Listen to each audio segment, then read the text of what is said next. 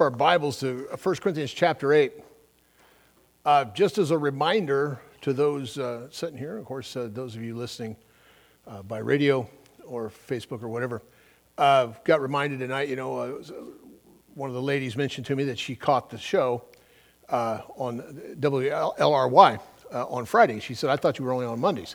We were on Monday through Friday, 8:30 to 9 a.m., 5 days a week. So you can follow us on there, or if you want to follow the studies on the radio show are designed for radio, so they kind of overlap each other. So just to give you a heads up on that, if you want the full thing, you got to go to the Marn website, download the thing, and plus you can get the notes and everything else there. So that said, just wanted to remind you of that if you wanted to catch the radio show. Last chapter, Paul was dealing with crazy teaching in the Corinthian church, which they weren't short of. Just a lot of strange stuff, not unlike today. We've seen a lot of crazy stuff being taught, and it was just prevalent. And of course, he dealt with the issue of marriage, divorce, remarriage, and went in quite a bit of in-depth on that. But here in chapter 8, Paul begins to touch on another issue. And so let's dive into verse 1 here of chapter 8, 1 Corinthians. He says, now touching things offered unto idols, we know that we all have knowledge. If you're taking notes, make note of that. He says we all have knowledge. Knowledge puffeth up, but charity, which I like that word because in some of your Bibles it probably just says love. But in reality it means love in action. So it's not just love. It's love in action, but he says it edifies, and that means love builds up. That should always be our goal, is to build one another up in the love and admonition of the Lord.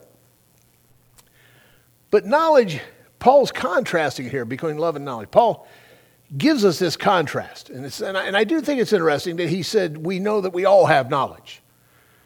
Everybody has knowledge. Everybody sitting here, everybody listening to me has knowledge. And some of us think we got more than we probably do, as Paul's going to go on to say. And which is probably most of us. But it can be a destructive thing. In the city of Corinth, they were dealing with the problem of idolatry. This was the city that it was just given to it.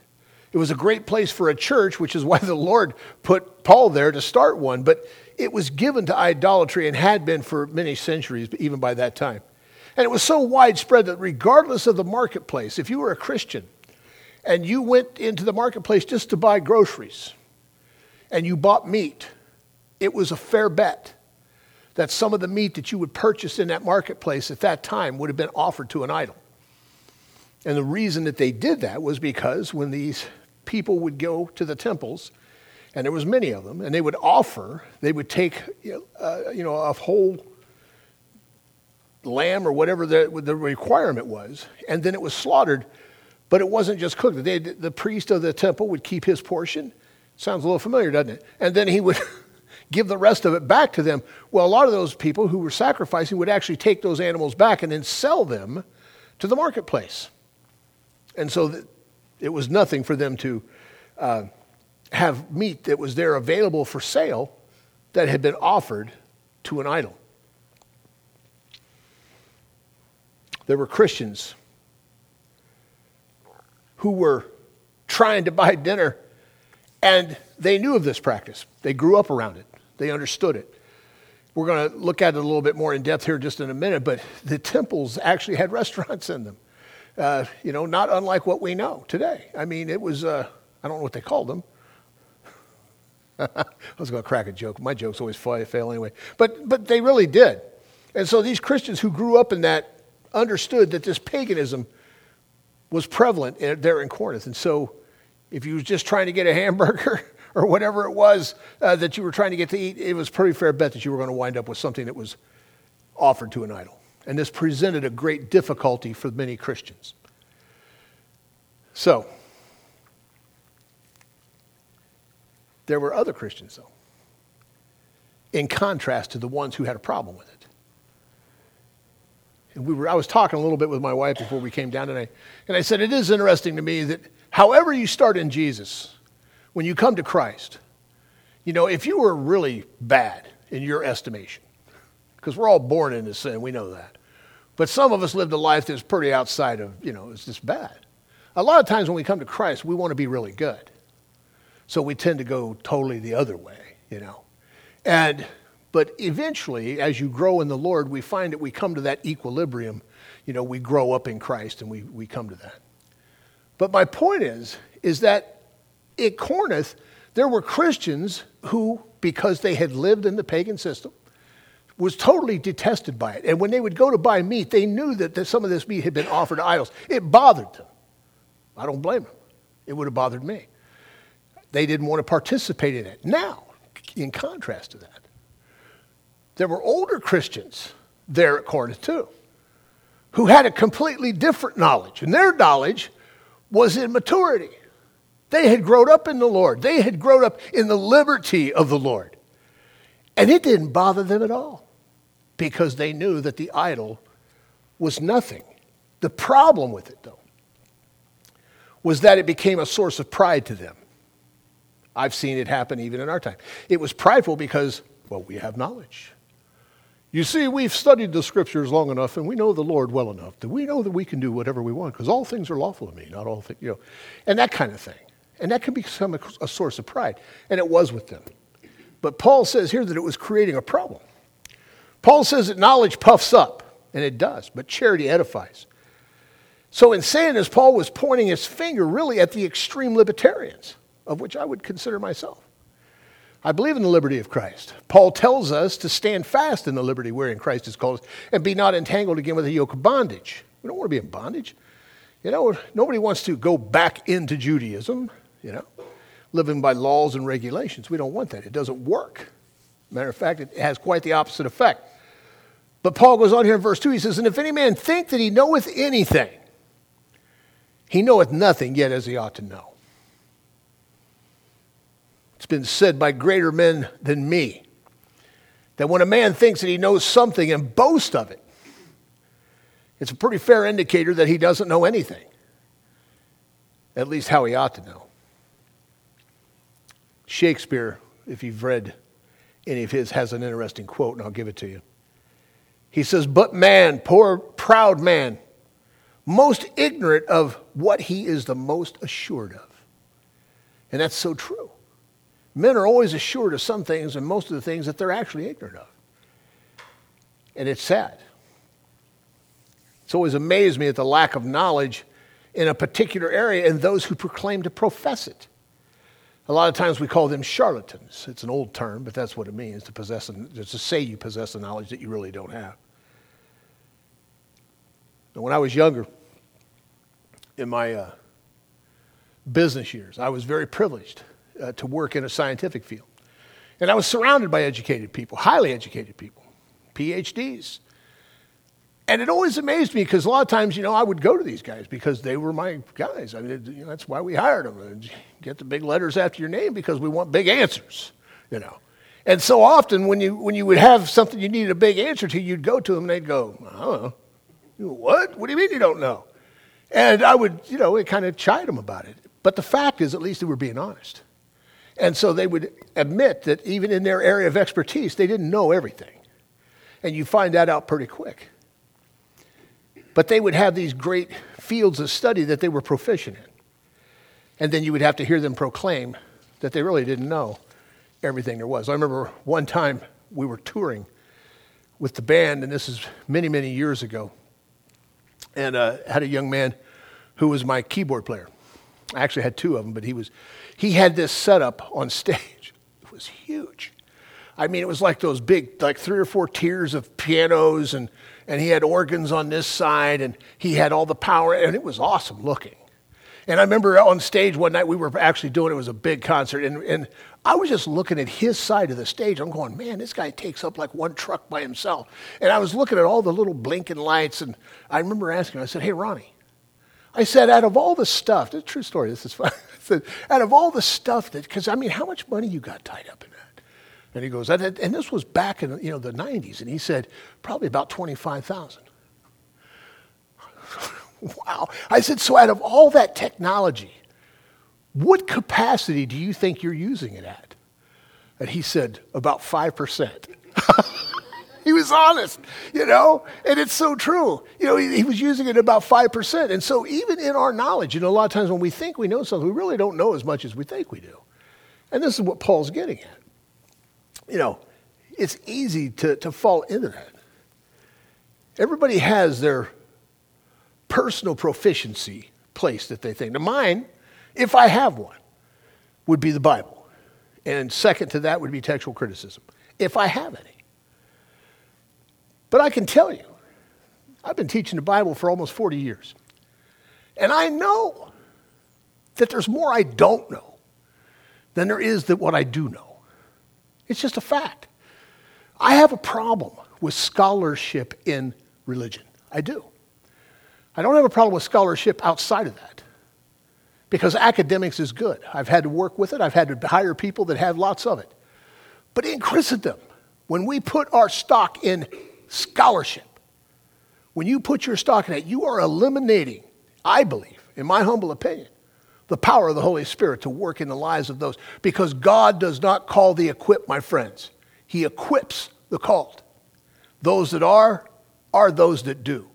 And it's by the power of the Holy Spirit that God ordains and calls those, as Paul's going to say here in a little bit. But it's not according to knowledge. Now, I've been privileged. I've had a lot of guys that I've worked with in the ministry who are educated men. And there's nothing wrong with that. But I remember reading a book, and you always probably know Greg Laurie. He's getting to be pretty famous now, kind of taking over for Billy Graham. He wrote an interesting book. If you want to read it, it's really good. It's called Lost Child. It's about his life and the things that he's been through. Greg Laurie pastors one of the largest churches in America. He's also one of the best evangelists. Franklin Graham's on his board. And the fact is Greg Laurie went to high school. That's it. That's what he's got. But look at what God's done with it. You see, that's the point. It doesn't matter whether you have it or whether you don't have it. It is what is God doing with you at this moment. Because God will use anybody who is available. It's not your ability, it's your availability that God wants. So, as Bible teachers, we don't know as much as we think we do. We know enough, though, to know that we don't know it all. Nobody does know it all. But we know enough. So Paul says, if any man thinks that he knows anything, if he's assured of that, he knows nothing as he ought to know. Because if you really did know, you would know that you don't know. That's a fact. Look at verse 3. He says, but if any man love God, the same is known of him. As concerning, therefore, the eating of those things that are offered in sacrifice unto idols, we know that an idol is nothing in the world, and that there is only one God.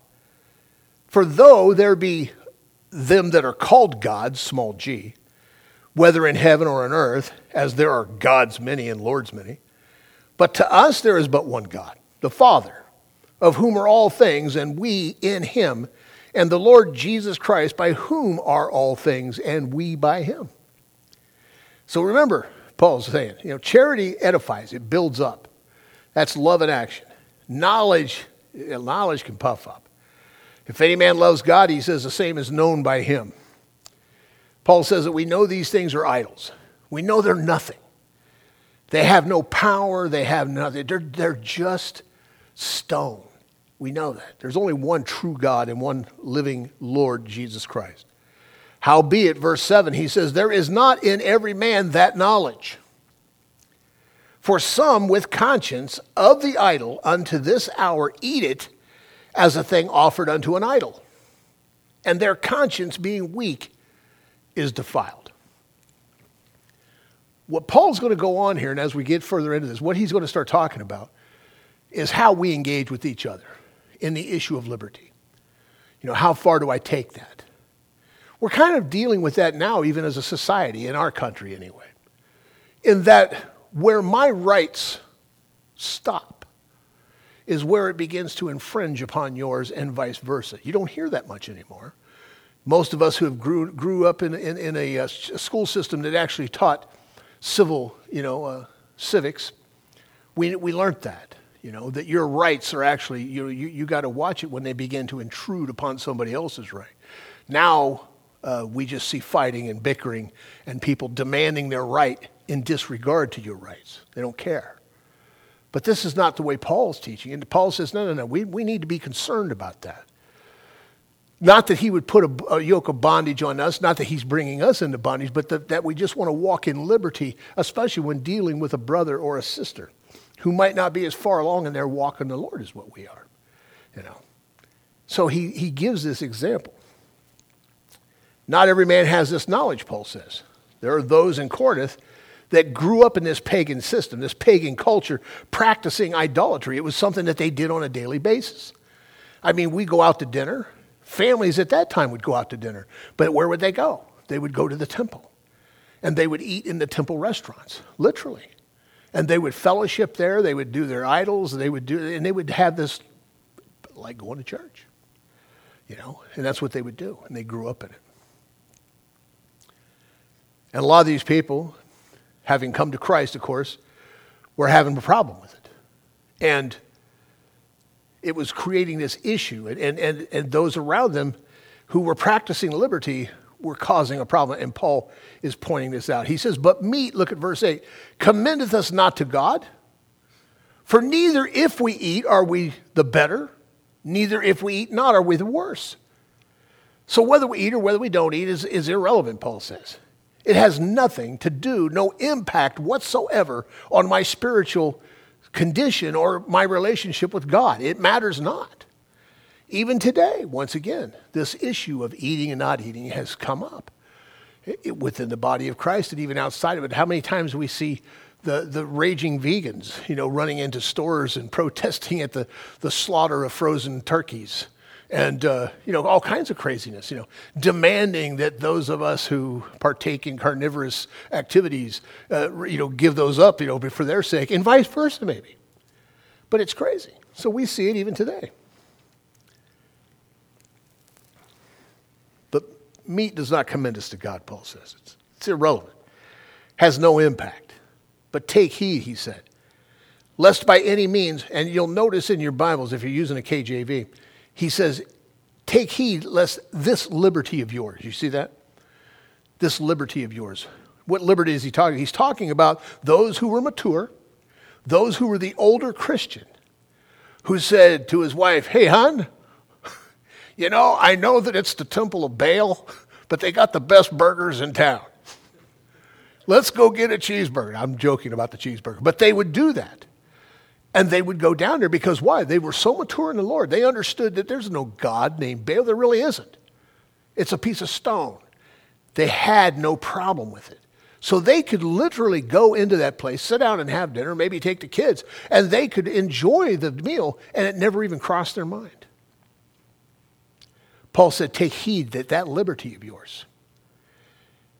Watch it, he says, that it become a stumbling block to them that are weak. For if any man sees thee, which has knowledge, sit at meat in an idol's temple, shall not the conscience of him which is weak be emboldened to eat those things which are offered to idols? Oh. Paul's hit the nail on the head.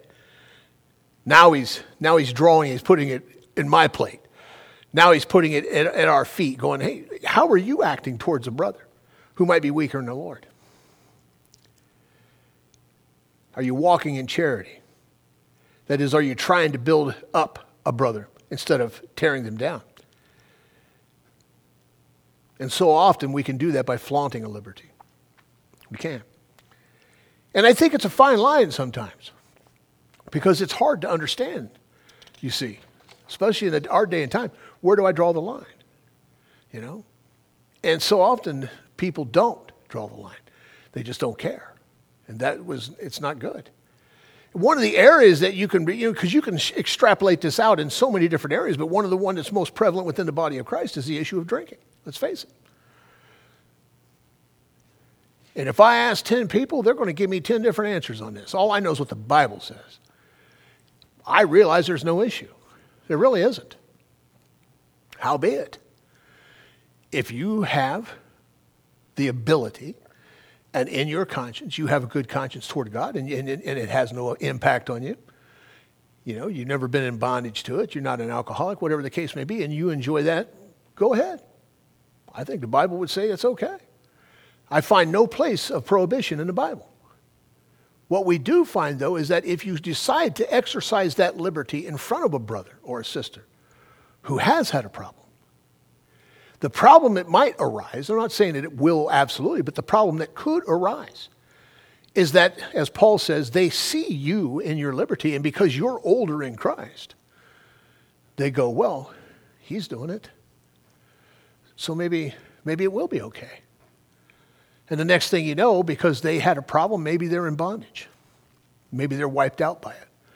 Maybe their whole life is disrupted. Why? Because you decided to exercise your liberty. Now, I had a guy one time when I was preaching, he said, after work, he said, man, you're laying a guilt trip on me, brother. I said, it's not me, I didn't write it. And listen, Paul's not saying, because so often what we hear in Christians is, well, should I alter my way of life just to please some young brother in the Lord? And that's not what Paul's saying at all. Paul's saying, be conscious. Be conscious of the people that you're around. I'll give you a story, and it's a true one, and it's one that I don't really like to tell, but I will tell it. Years ago, when I was pastoring Calvary Chapel, we would send people down to Mexico. We had a mission trip to Mexico. Everybody goes to Mexico. And because our ministry was big, we had a lot of people from other churches that were involved with us. People from different types of churches, Pentecostal, Lutheran. They were there. They were friends of ours. So we decided we were sending down a contingency down there. Now, I had an assistant who will rename nameless tonight. I still love him, and I'm still friends with him. But I had put him in charge, and he was taking the groups down there. And I don't even remember how many he had. It was a lot. The church that they were going down to help and to build baños was down in a place called Cancun. Maybe you've heard of it. It's quite the vacation spot, I hear. So they get down there. And now he's got this whole group and they get hungry. Well, they went out to dinner. And they went out to dinner at a Mexican restaurant. Go figure, in Mexico. So they went out to dinner. And as a joke, one of the young men said, well, I'm going to order me a margarita. And my assistant said, do what you will, brother. It's your liberty. So he did. In front of everybody who was sitting there at that table. Now, think about this. These guys were on a mission trip. Okay? They're on a mission. They've got people in their group that they don't know where they stand on that liberty issue. You understand what I'm saying? That hadn't happened. I'm sure they weren't 10 minutes out of that restaurant before I got my phone call from Mexico. I'm not a legalist. You know I'm not. If you've been listening to me for any amount of time or years, you know I am absolutely given to grace and the liberty we have in Christ. I cannot tell you how infuriated I was that day. So they were down there for a week or two. When they came back, I made it a point that I would be one of the main cars that went to the airport to pick up my leadership. And one of the guys that went with him was a dear brother in the Lord, little Pentecostal guy. Just loved Jesus. He'd been doing missions, man, all of his life. He just loved to do it, and he just wanted to go down there with us. He got in the car in the driver's side, had some young pup in the back who was about 21. As soon as they got in the car, the kid in the back starts telling me the whole grueling story. And I told him, I said, well, brother, I said, I love you, but I'm ashamed of you. Not because you took a drink, but because you didn't have enough discernment. Having known the Word of God and having been taught the Word of God, knowing what the Apostle Paul says right here in 1 Corinthians, that you didn't take enough consideration that you might make somebody stumble, because what he didn't know was the man who was sitting next to me had been an alcoholic for a long time and had been delivered of that. And even it breaks my heart even thinking about it now, because I remember him looking over at me, and he goes, Pastor, if it means anything to you, I didn't do it. And he got the wrong message because I wasn't upset about them doing it. Do you understand? It was the fact that they took no thought of making somebody else stumble. This is what Paul's talking about here. We're not talking about infringing upon anybody's right or liberty. No. What he's saying is that your liberty needs to be kept at least in check if it's in regard to a brother who might be weak in the Lord. That's what he's talking about.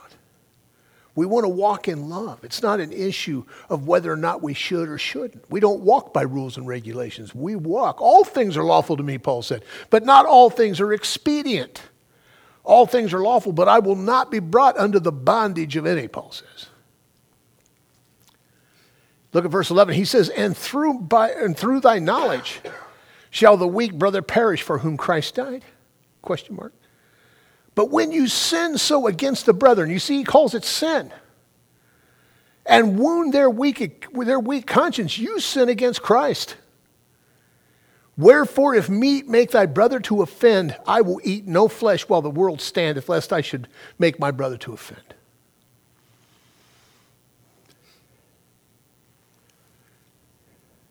Like I said, I'm sure that there are those who will say, well, why should my liberty be given up for the sake of someone else? Why should I do that? Are they not in reality bringing me into bondage if I permit that? It's a legitimate question. I think the answer is absolutely no. That's not what's being said. Paul's not suggesting that we give up anything. What he's suggesting is that if you have liberty, and you know that it's controversial, and you know what I'm talking about. Drinking's controversial. Shouldn't be, because the Bible's very clear. Drunkenness shall not inherit the kingdom of God. The Bible's clear on that. He even tells Timothy, drink no longer water, but a little wine for thy stomach's sake and thy often infirmities. But contrast that with what it says in the Psalms. Woe unto him who lingers long at the wine, who has redness of eyes. Balance it out, gang. It's called having discernment. The whole scripture, the whole thing. So often, we don't do that, and somebody gets hurt out of it.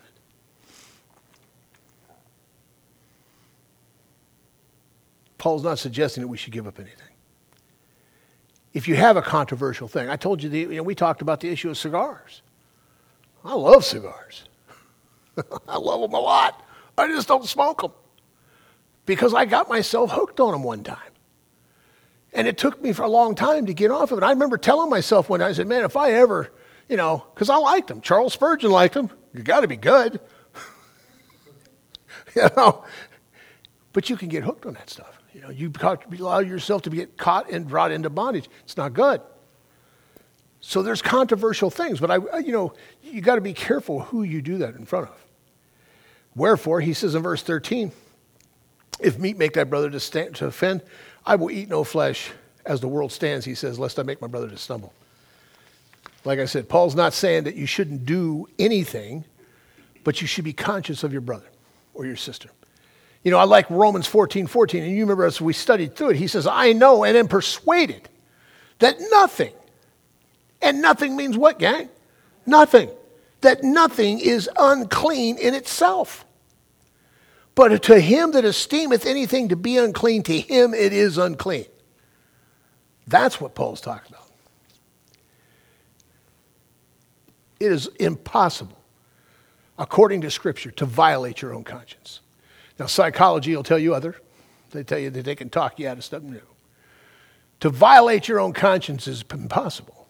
When a person's totally convinced of something, whether it's good or bad, regardless of the reason they're convinced of it, it's almost impossible to remove them from it. So to violate your own conscience, you don't find it in Scripture. This is why Paul says, listen, to anybody who esteems something to be unclean, to him it is unclean. It's just the way it is. That's why I don't seek. I've had many people tell me, you can't be in the ministry as long as I've been and not hear it all. And you hear a lot of strange things that people believe and hold to be true. Not based in Scripture. Maybe not based in anything. Maybe Grandpa told it to him. Maybe Uncle Jojo. Who knows?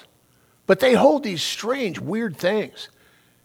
And I don't seek to change anybody's mind on those. It's just not my job. I'm not trying to convince you that you shouldn't hold that conviction. Now, I might try to find out if it's really your conviction, because sometimes people will inflict that stuff on somebody, and I might try to help you out that way. But if it's really your own personal conviction, even if I think it's weird or stupid, hang on to it. I'm not going to try to remove you from that. It's not my job. If you have that and you really feel that something that you're doing you shouldn't do, or maybe you're not doing it, but you just feel strongly you shouldn't do it, don't do it. Because if you do something that you feel that strongly against, then you're violating your own conscience and you will pay the consequence for it. It's going to bother you to no end. Now, I put a little mark here because we're living in a time of the offended. I'm sure that it wasn't the case in Paul's today. We are living in snowflake heaven, where everybody is offended by anything, regardless of the size or whoever said it. They're offended by everything. Now, how do we deal with that? Well, I don't. I just teach the truth and let the chips fall where they may. Some people will like it, some people won't. And I can't worry about that. But how far are we to take that? Now, keep it in mind, within Christendom, there are those who believe that anything is a sin. Anything. And unfortunately, we're living in a time now that within many denominations, there's many who believe that nothing is a sin, that you can wallow in anything. And so there's no uniformity. There's no understanding as far as Scripture is concerned. Does that mean that I, as a Bible-believing Christian who stands in the liberty of Christ, should alter my way of living in Christ in order not to offend? The answer is no. That's not what Paul's saying. No, Romans 14:22. He says, thou hast faith, have it to thyself and before God. Happy is he that condemneth not himself in that thing which he alloweth. Wow. Well, that clears it up. And it does. That brings it all down to earth for us. So what are we to do? Well, you have faith, have it unto yourself and before God. Here's something the Lord showed me when I was just a young Christian after reading this verse. A liberty is only a liberty if you have the ability not to do it. Let me rephrase that for you. Let me restate it. A liberty is only a liberty if you have the ability not to do it. Because so often we hear of liberty, we think of only the things that we can do. Why? Because I want to do those things. But if your liberty becomes bondage, it is not liberty. You understand that, right? Now you're in prison. Now you're in prison. Now you have to do it.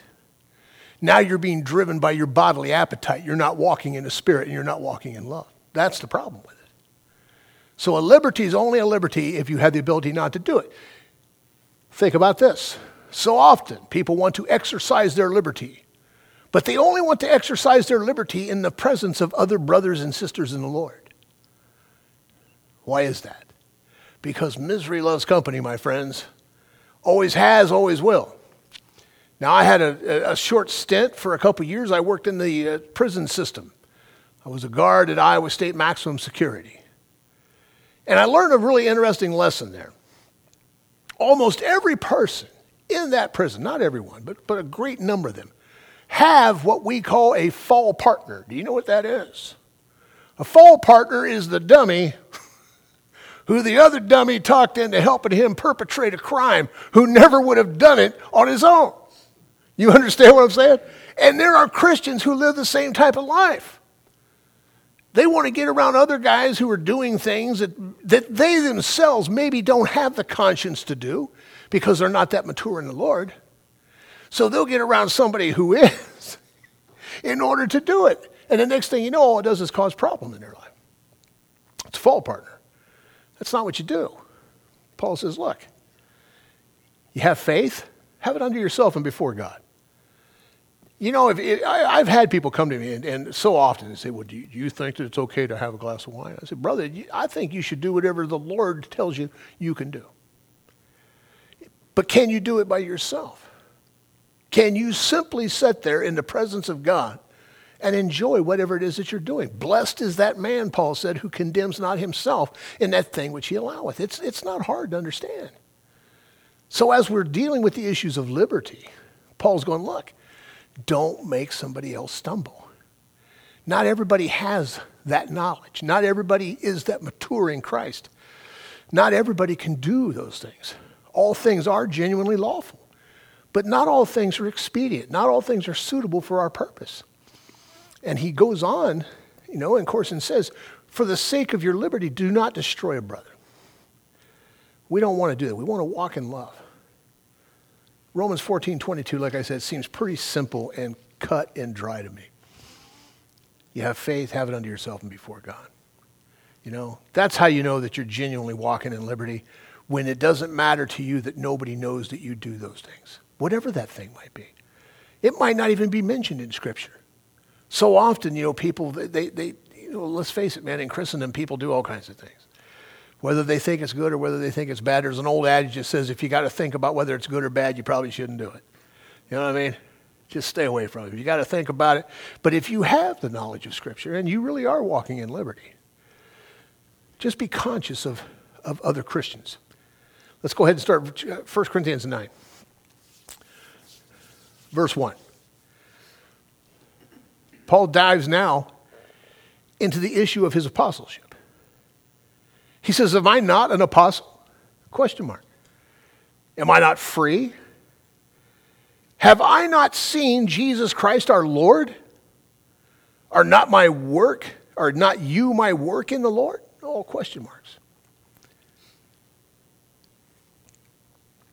Today we see a lot of people who use the term apostle in conjunction to themselves. Now, Paul gives really what the definition is. An apostle, according to biblical definition, had to be somebody who knew the Lord and who also was a witness to his resurrection. That was the biblical definition. But today, there's all kinds of people who kind of use that title, apostle so-and-so, apostle this. And today it's more leveled towards people who start churches. Is it legit? I don't think so, but it happens. But Paul here is talking to these guys because the Corinthian church by this time had began to question his apostleship. And so he says, am I not an apostle? In verse 2, he says, if I be not an apostle unto others, yet doubtless I am to you. For the seal of my apostleship are you in the Lord. There will be times in life, in ministry, my friends, when people will question what you are in the Lord and what you are in the body of Christ. Do not allow that to stifle you in your ministry. What is the proof of your ministry? It is fruit of people coming to know Christ. Or whatever your ministry happens to be, is there fruit of that? And you have to be able to say yes. You got to see fruit. You want to see fruit. That's what you are. That's how you know that you're doing what God has called you to do. It doesn't matter whether somebody acknowledges it. They didn't want to acknowledge it to Paul. They didn't want to call him. Paul says, even if I'm not an apostle to others, undoubtedly I am to you, because you are my workmanship. You are the proof of my ministry. I look at the letters that I get from people who listen to me on radio and who have been listening to me on radio for years and years and years, and who download and every now and then it's a blessing because you'll get a letter, you'll get something from them who say, man, I came to Christ. Just the other day,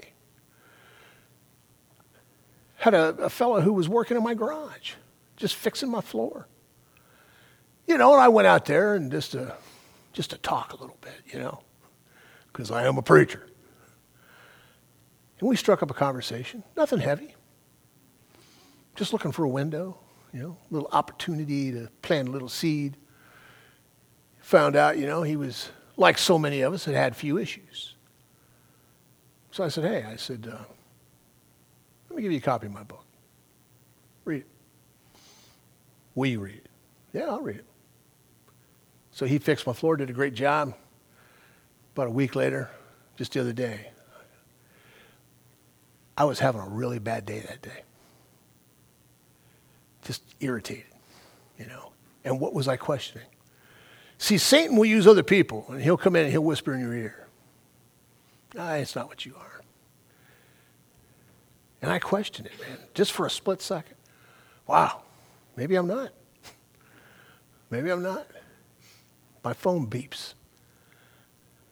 And I would read it to you, but I'll give you the gist of it. He said, I finished your book. And he says, I've been battling this. And he went on and he said, but a lie is a lie is a lie. I want you to know that you've led me back to Christ. That's fruit. That's what you are. You're a preacher. You're a pastor. You're a Bible teacher. That's me. Now you're something else. Maybe you're the same. Maybe you're listening to me on radio. Maybe you're having the same thing. See, Paul was questioned. But Paul did not allow their questioning his position to even deter him. He says, even if I'm not unto others, undoubtedly I am to you. For the seal of mine apostleship is you in the Lord. That's why as a Bible teacher, I always look for those students, man, those people who get it. And I know I talk about it a lot, and I know that other people probably get sick of hearing me mention certain people in my life that I'm familiar with. But when I find somebody who's young and they get it, man, I just can't help but talk to other people about it. Go, man, I wish you could meet this person. Because, man, they just get it. The lights have come on. And it's such a great thing to see. Verse 3, he says, my answer to them that do examine me is this. Have we not power to eat, to drink?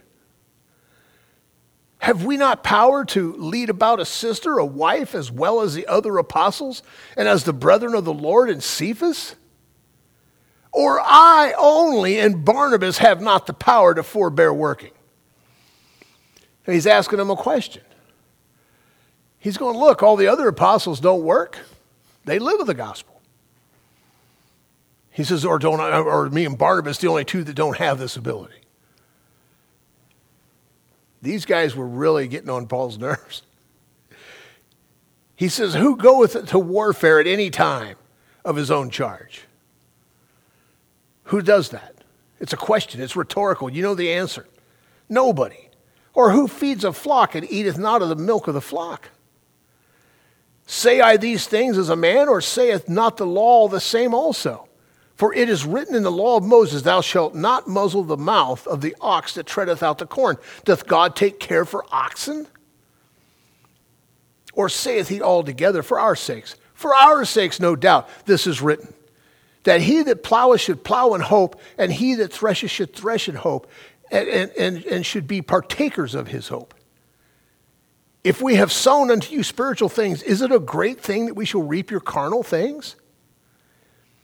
If we have sown unto you, verse 12. If others be partakers of this power over you, are not we rather? Nevertheless, we have not used this power. I like that. This is what I like about Paul. He says, even though I'm allowed to do it, I have not done it. I've not done it. Look what he says after that. I've not used this power, but suffer all things. Look, he says, lest we should hinder the gospel of Christ. Now, for all the years that I pastored, I never took a salary. And I'm not telling you that to pat myself on the back. I just didn't do it. Why didn't I do it? I didn't need it. I was a businessman. I wasn't filthy rich, but I wasn't poor. And I'm still not. I didn't need it. And I remember the first pastor's conference I was sitting in. It was a tiny huddle. I wouldn't even call it a conference. It was a huddle. About 14 of us, just in Ohio. We was meeting up in Canton. And I remember they were all sitting around. I was the new kid on the block. This would have been like 96, 97. I was the new kid on the block, and so I was kind of keeping my mouth shut because even a fool, if he keeps silent, is thought to be wise when you're around a bunch of guys who've been around it for a long time. So I kept my mouth shut, and they started talking about the issue of being in full-time ministry. And Ed Gaines, who became a really close brother of mine, and who's home with the Lord now, but much older in Christ than me, who had done 10 years in prison for drugs and alcohol and you name it, drug dealing and stuff, but yet had become a mighty man of God, and we had a worldwide radio ministry. It was huge. And I remember Ed looking over at me, and he says, so, Doug, he said, are you full-time? I says, I don't know any other kind of ministry there is, brother. It's all full-time, ain't it? I really meant it. I mean, I didn't know what he was talking about. Yeah, it's full-time.